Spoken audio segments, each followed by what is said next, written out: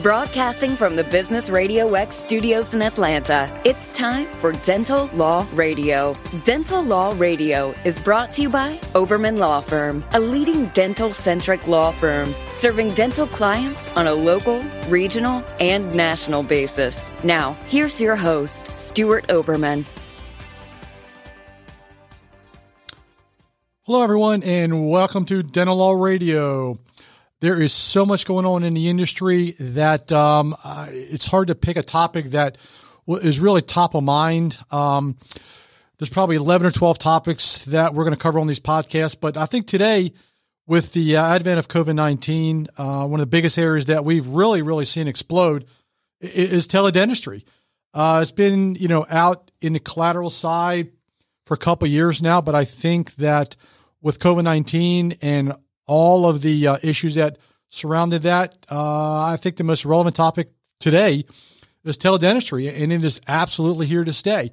So we'll get a lot of questions, what is teledentistry and how does it affect us and what are the modalities? So I want to run through a couple of things really to give a 10,000-foot view of what teledentistry is and some of the things that are really the complexities of it. This is probably a 4-hour topic, but we're going to keep it brief today, and we can, certainly expand out, in other podcasts, but I think today we're just going to give a 10,000-foot view as to where we're at on it. So, teledentistry in the United States has exploded. With advent of COVID-19, like I said before, teledentistry is growing faster than ever. It provides faster care. The concept was originally to keep patients out of the emergency rooms, which it certainly has done. But there's a lot of state regulatory issues. No matter what state you're in, I venture to say it's going to be different, and each board is different. Each state regulatory is different for the healthcare side, what's expected, what's not expected. But we're going to cover some of the modalities in a little bit. But, so what are the concerns when you jump into teledentistry? What are the concerns? Obviously, compliance. You've got HIPAA issues. You've got licensing issues, credentialing.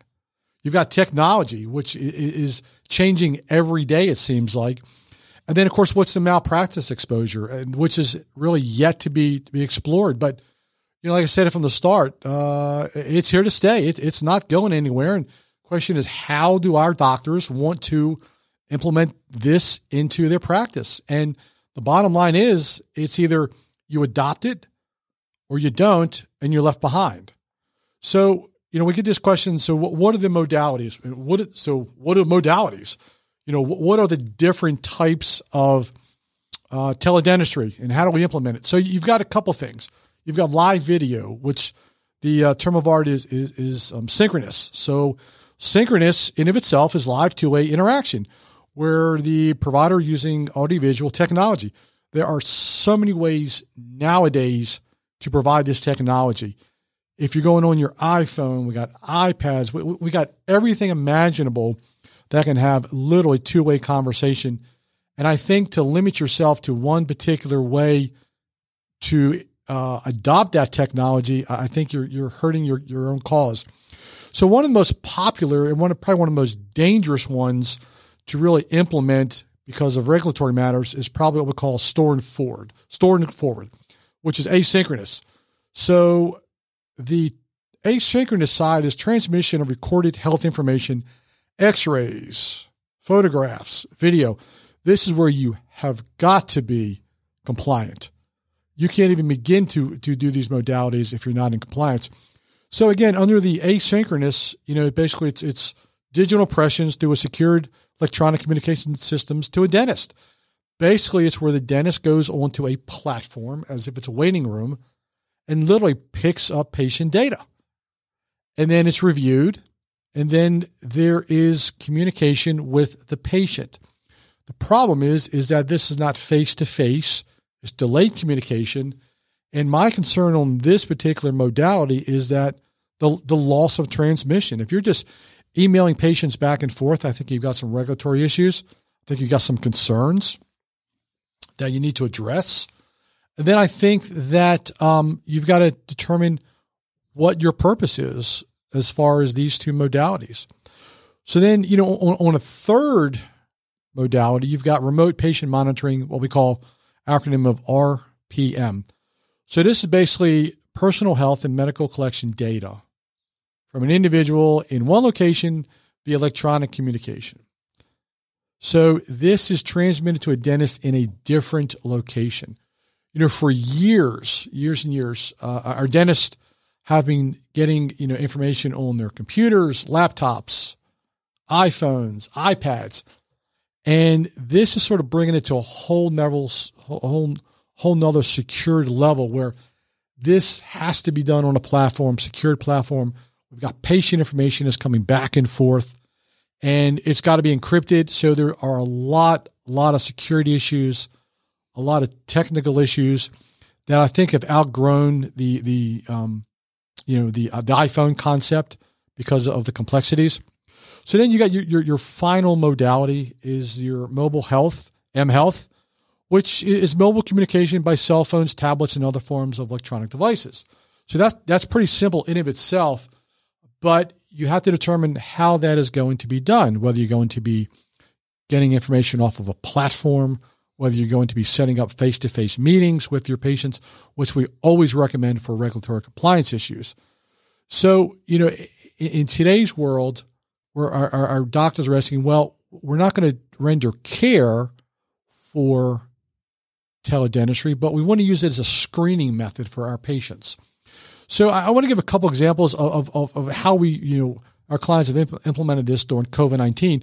You can use this screening process in multiple ways, but, example. So a lot of our doctors had questions, regarding COVID, and I'll use that as sort of the nowadays thing. But, this may change as we open up, as we get the shots, as other things come about, and there's always going to be the next problem.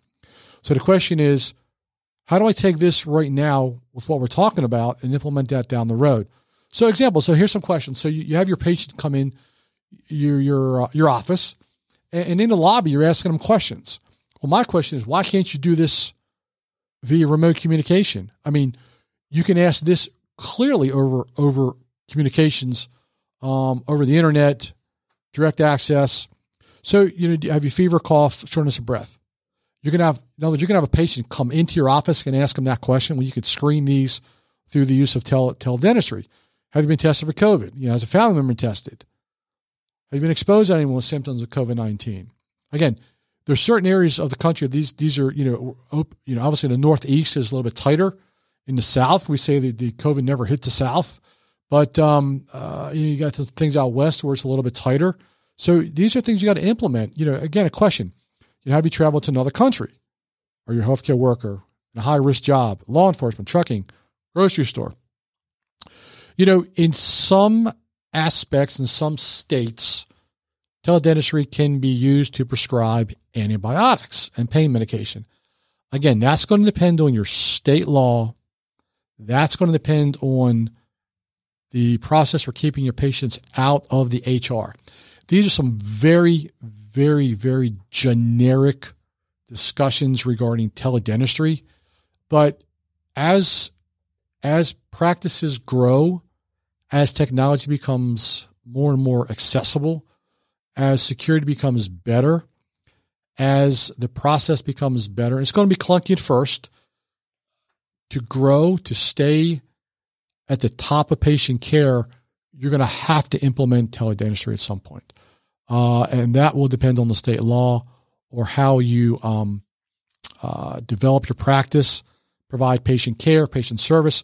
One way to use teledentistry is if you have a patient that is constantly having problems after a surgery. Let's say you got a bad root canal and you're having trouble with that B2 canal. Well, why not get on teledentistry and talk to that patient face to face? It's great to do email. A lot of times our doctors will use their staff members to do this, which becomes sort of problematic because then you just got ongoing problems. Cut to the chase. Get on one-on-one with the patient, direct communication, figure out what the problem is, and get it done. Because as these problems go on, well, I'm busy, I don't have time to bring them in, my patient's booked, you need to get them in. And one way to do this is get them over the internet, get them on the screen, talk to them, see their emotions, see what the problems are. And it may be something that's not even related to you. But this is one aspect of teledentistry where you can clearly help that patient care. And then we're seeing a lot of our doctors use teledentistry as a customer service tool, confirming appointments, any concerns, pre-screens, insurance information. Sometimes you're just not going to get it over the phone. You need to see it. A lot of times in our office, we'll do some remote Zoom calls, and we got the documents and shared screen in front of us. So develop those technologies. It is all for patient care. That's what it's about. That's what you're in the business for. At the end of the day, is patient care and provide the best possible service you can. So those are just a couple things that we wanted to touch base on teledentistry. Again, we can talk hours on teledentistry, but this will give our guys a good overview, good 10,000-foot view.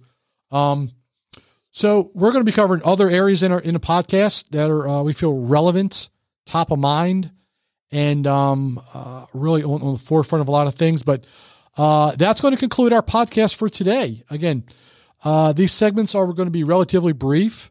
We want to go ahead and get everything at the forefront, get our doctors thinking about everything, what's going on. But you can check out other podcasts at dentallawradio.com. And if you need to get in touch with us, reach out, give us a call.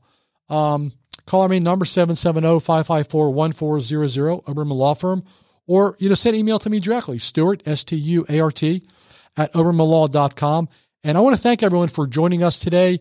We want to continue these podcasts and bring relevant information, top of mind, that's happening every day in our dental practices, which we have access to.